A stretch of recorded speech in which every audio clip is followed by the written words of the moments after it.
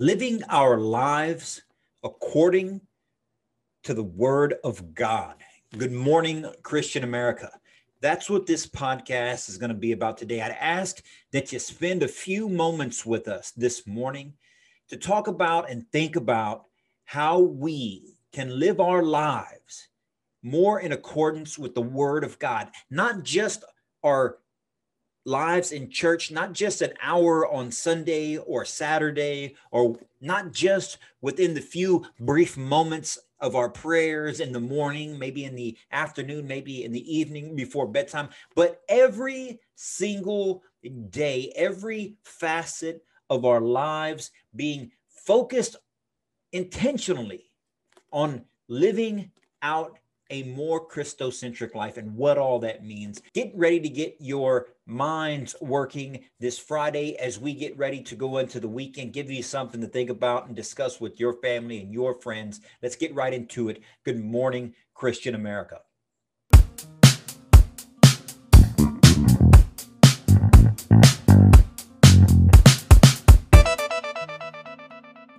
And good morning, Christian America. Eddie here, as always, representing the Christian American revitalization effort, the Christian American community, ChristianAmericanTees.com. We encourage you to go to ChristianAmericanTees.com, pick yourself up some Christian American apparel. All of these ventures, all of these interests, all of these organizations are focused on the overarching goal that we talk about constantly, consistently, revitalizing the Christian faith across this nation, because unless we as a people, unless we individually, and then we collectively as a community, as a society, as a state and country, as a civilization, unless we turn our attention, unless we focus our vision on Christ, unless we turn ourselves and our families back towards the Judeo-Christian principles that we have founded ourselves on, that we have thrived on over the last 2,000 years, my friends, we're just going to be in a place of trouble. We're going to be in a place of division. We're going to be a place that is not very good to live in, or to communicate in, or to have relations in, relationships with one another, to have dialogue with one another. If we cannot turn ourselves collectively back towards Christ, back towards the righteousness that is God, then we are left with the wickedness that is the enemy. And it's just a matter of choice of what type of community do we want to have? What type of country do we want to have? What type of society do we want to have? Do we want to have one that rejects God's and God's command and the way He has told us to live? The way He instructs us to live, the way He encourages us to live, the way He has set the example for us to live? Do we want to turn away from that? Do we want to turn towards destruction?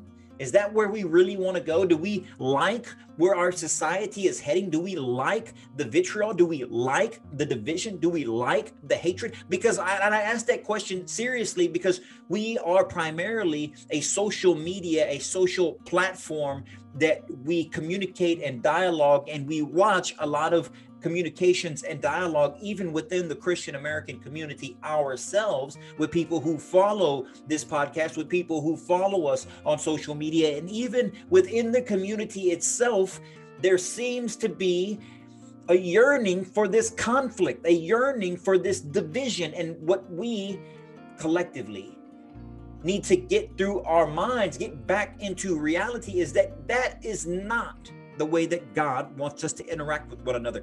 That is not how God wants us to participate in this life together that He has blessed us with. He wants, quite simply, quite plainly, what Scripture says. It's not about what Eddie thinks that God wants. It's not about what I think that I want for us in our community. My opinions don't matter.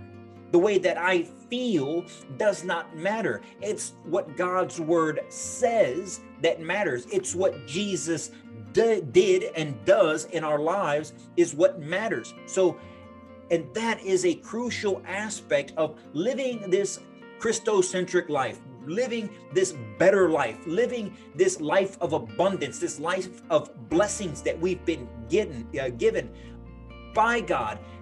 although it's not always abundance, although it's not always blessings, there are hardships, there are obstacles, there is tragedy.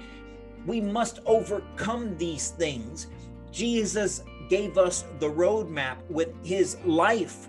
He shows us the miracles that he can perform, and yet still the obstacles and the challenge and the torture and the embarrassment that he also endured. We too must be able to live this life with expectations of hope and abundance in him, recognizing that it will not always be earthly trappings that will be blessed upon us, recognizing that the world may come after us, and it is our duty to stand up to that world. Jesus overcame death. Christianity overcame the world to become what it is today, and it's still under attack. And we, as the army of God, we as the family of God, we as this community built on our belief in Jesus, our belief in God Almighty, and belief in the one who was here and who is to come, the one who is everlasting, from everlasting to everlasting. We as his family must truly understand what he has told us, so that we can live out our lives and encourage others to live out their life in a manner that he sees fit, that he encourages us to. And it's not just on Sundays. It's not just when I pick up this Bible that all of a sudden I become, quote unquote, a better person.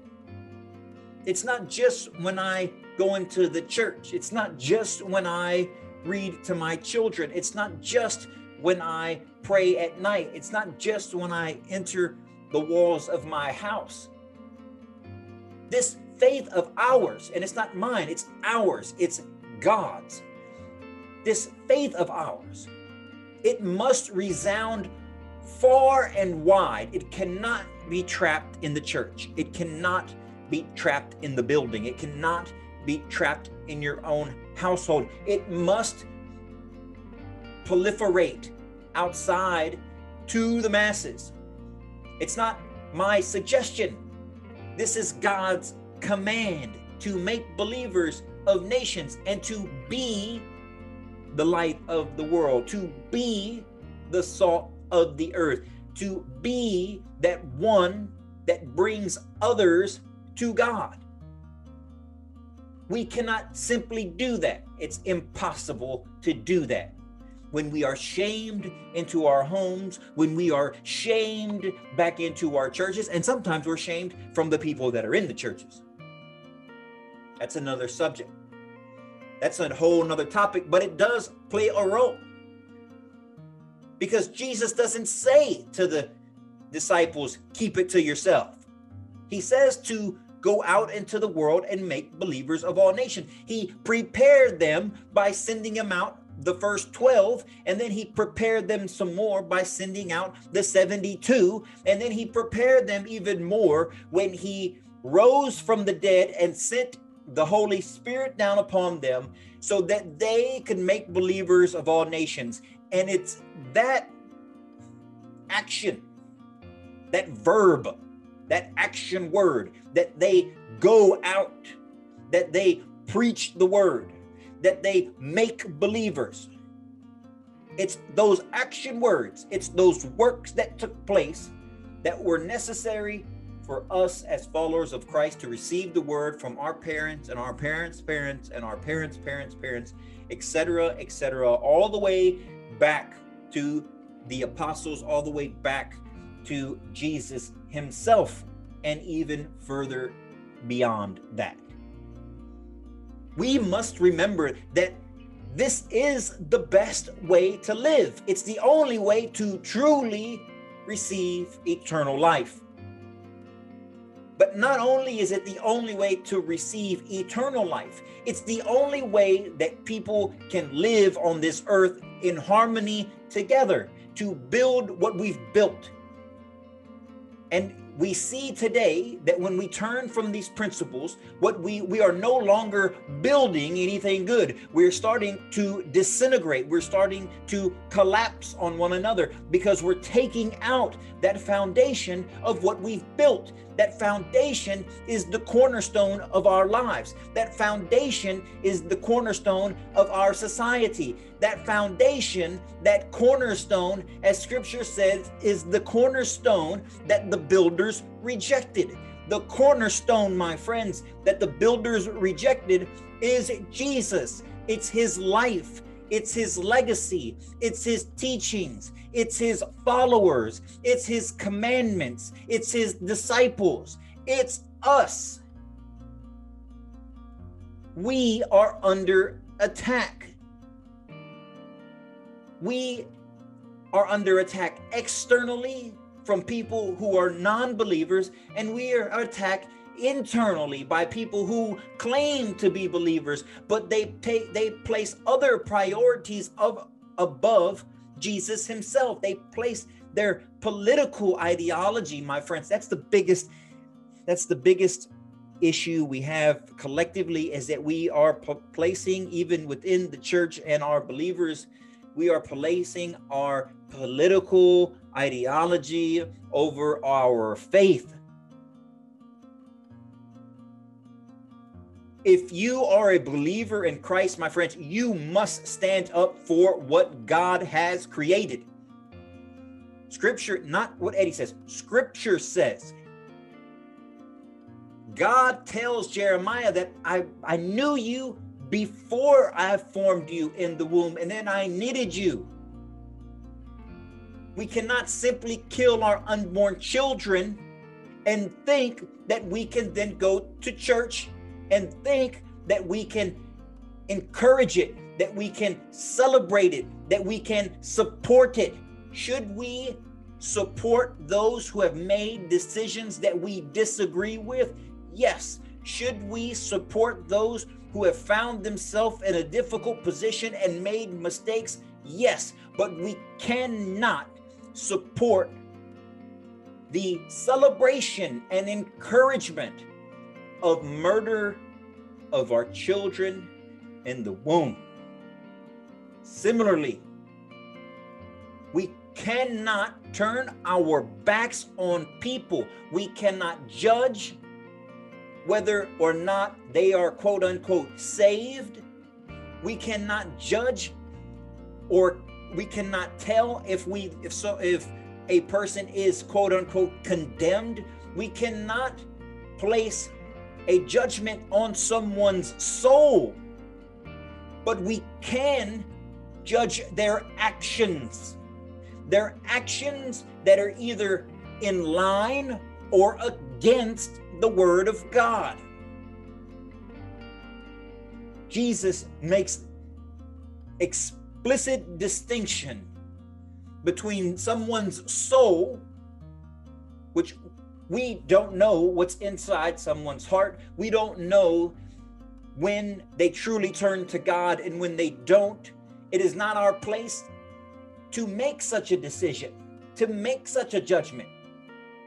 But we do know when someone acts against the word of God, and taking actions and celebrating actions, supporting actions that go against the word of God is not good. Plain and simple. There's good, and then there's bad. There's righteous, and then there's wicked.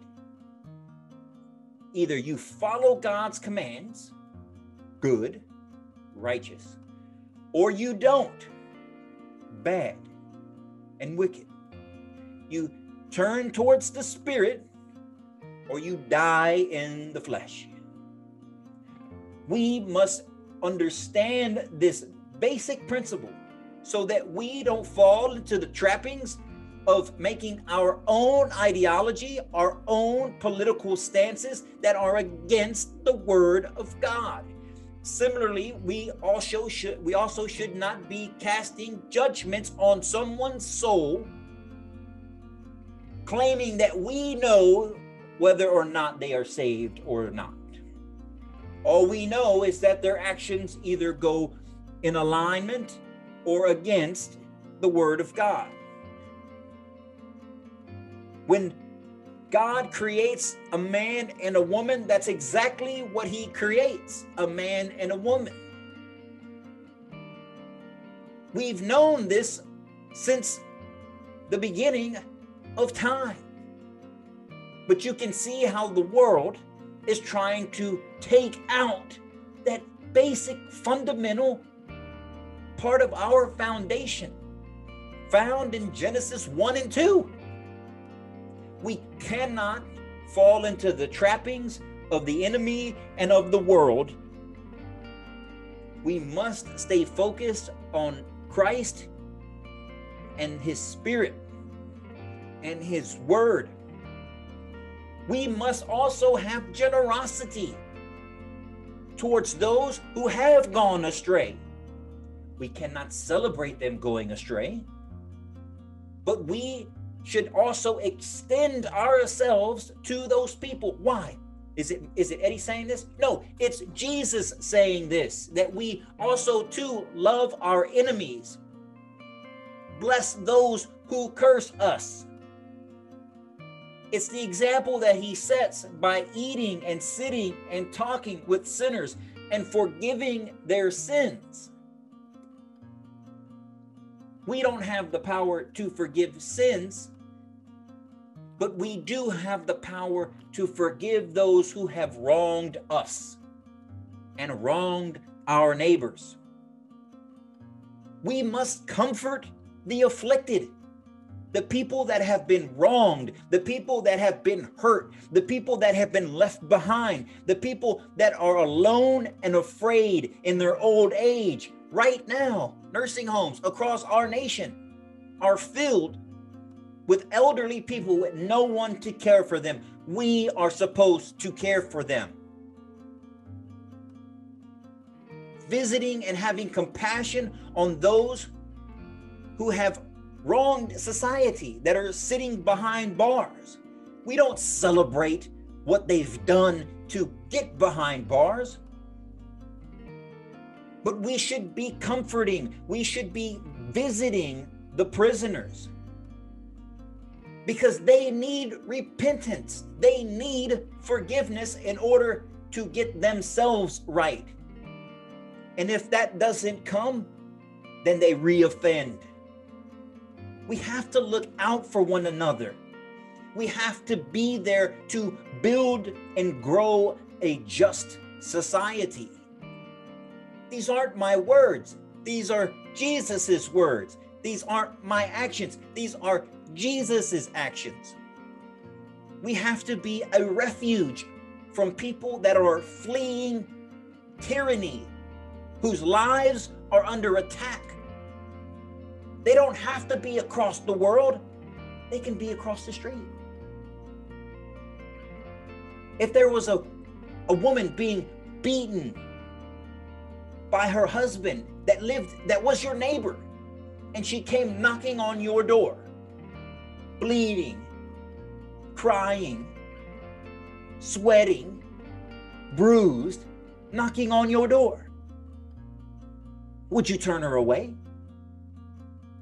Not if you're a Christian, not if you're a believer of Christ. That is how we need to look at people who are escaping tyranny. Don't read into the words that I'm saying. Don't try to fit your political ideology on the words that Jesus gives us. We must be open to forgiveness. We cannot push and promote repentance, and we should promote repentance. Again, John the Baptist preached repentance. Jesus Christ preached repentance. repentance for our sins, repentance for our actions, for our words, for our thoughts, for acting out in our sins of the flesh, for treating people, for gossiping behind people's back, for all the wrongs that we've done. They teach repentance. It's not coming from me. But we cannot teach repentance if we're not also willing to take on the responsibility of forgiveness. Far too often, we want to stick our fingers in people's faces and tell them they're wrong. Even if they accept that and correct their actions, we never forgive them for their wrongdoing. They're always that person who did that one thing that made me mad or that was wrong.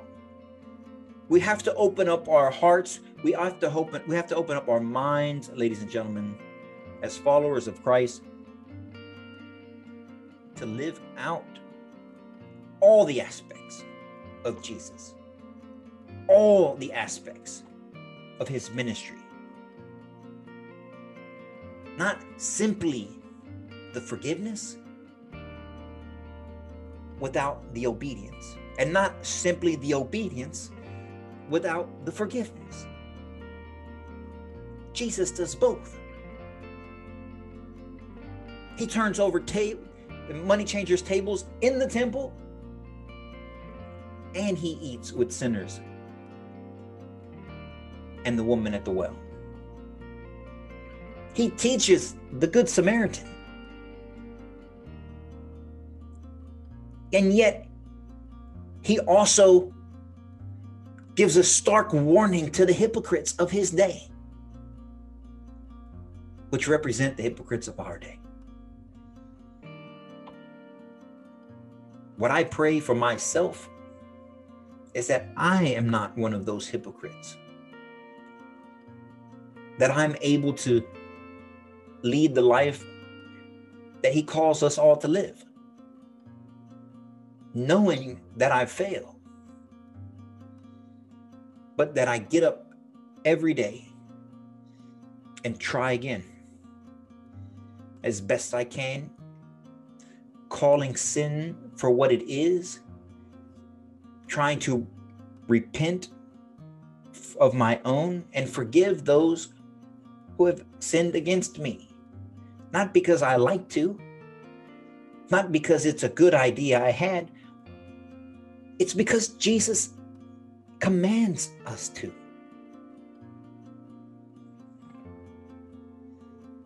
Our number one priority is Jesus. Our number one priority is Christ. This community is called the Christian American community. This effort is called the Christian American effort. The reason it's not the American Christian effort is because America doesn't come before Christ. The reason it's not my name and some other part of an organization is because nothing comes before Christ. Nothing in our day, nothing in our night, nothing in our weekends, nothing when we're upset, and nothing when we're joyous. Nothing in the darkness, nothing in the light comes before Christ. He's our number one priority. If we follow him, everything else will work itself out. This is the Christian American community. This is the Christian American revitalization effort. We put Christ first in order to get our country back in the direction that it should be, which means facing him. Are you willing to do that? Are you willing to be an active participant in this community, an active participant in this effort? I've said it numerous times and I'll continue to say it. We don't ask for donations. You can go to our website. You can go to ChristianAmericanTees.com. You can go to any one of our social media platforms. You won't find a donate button. We're not a nonprofit organization. We don't accept donations.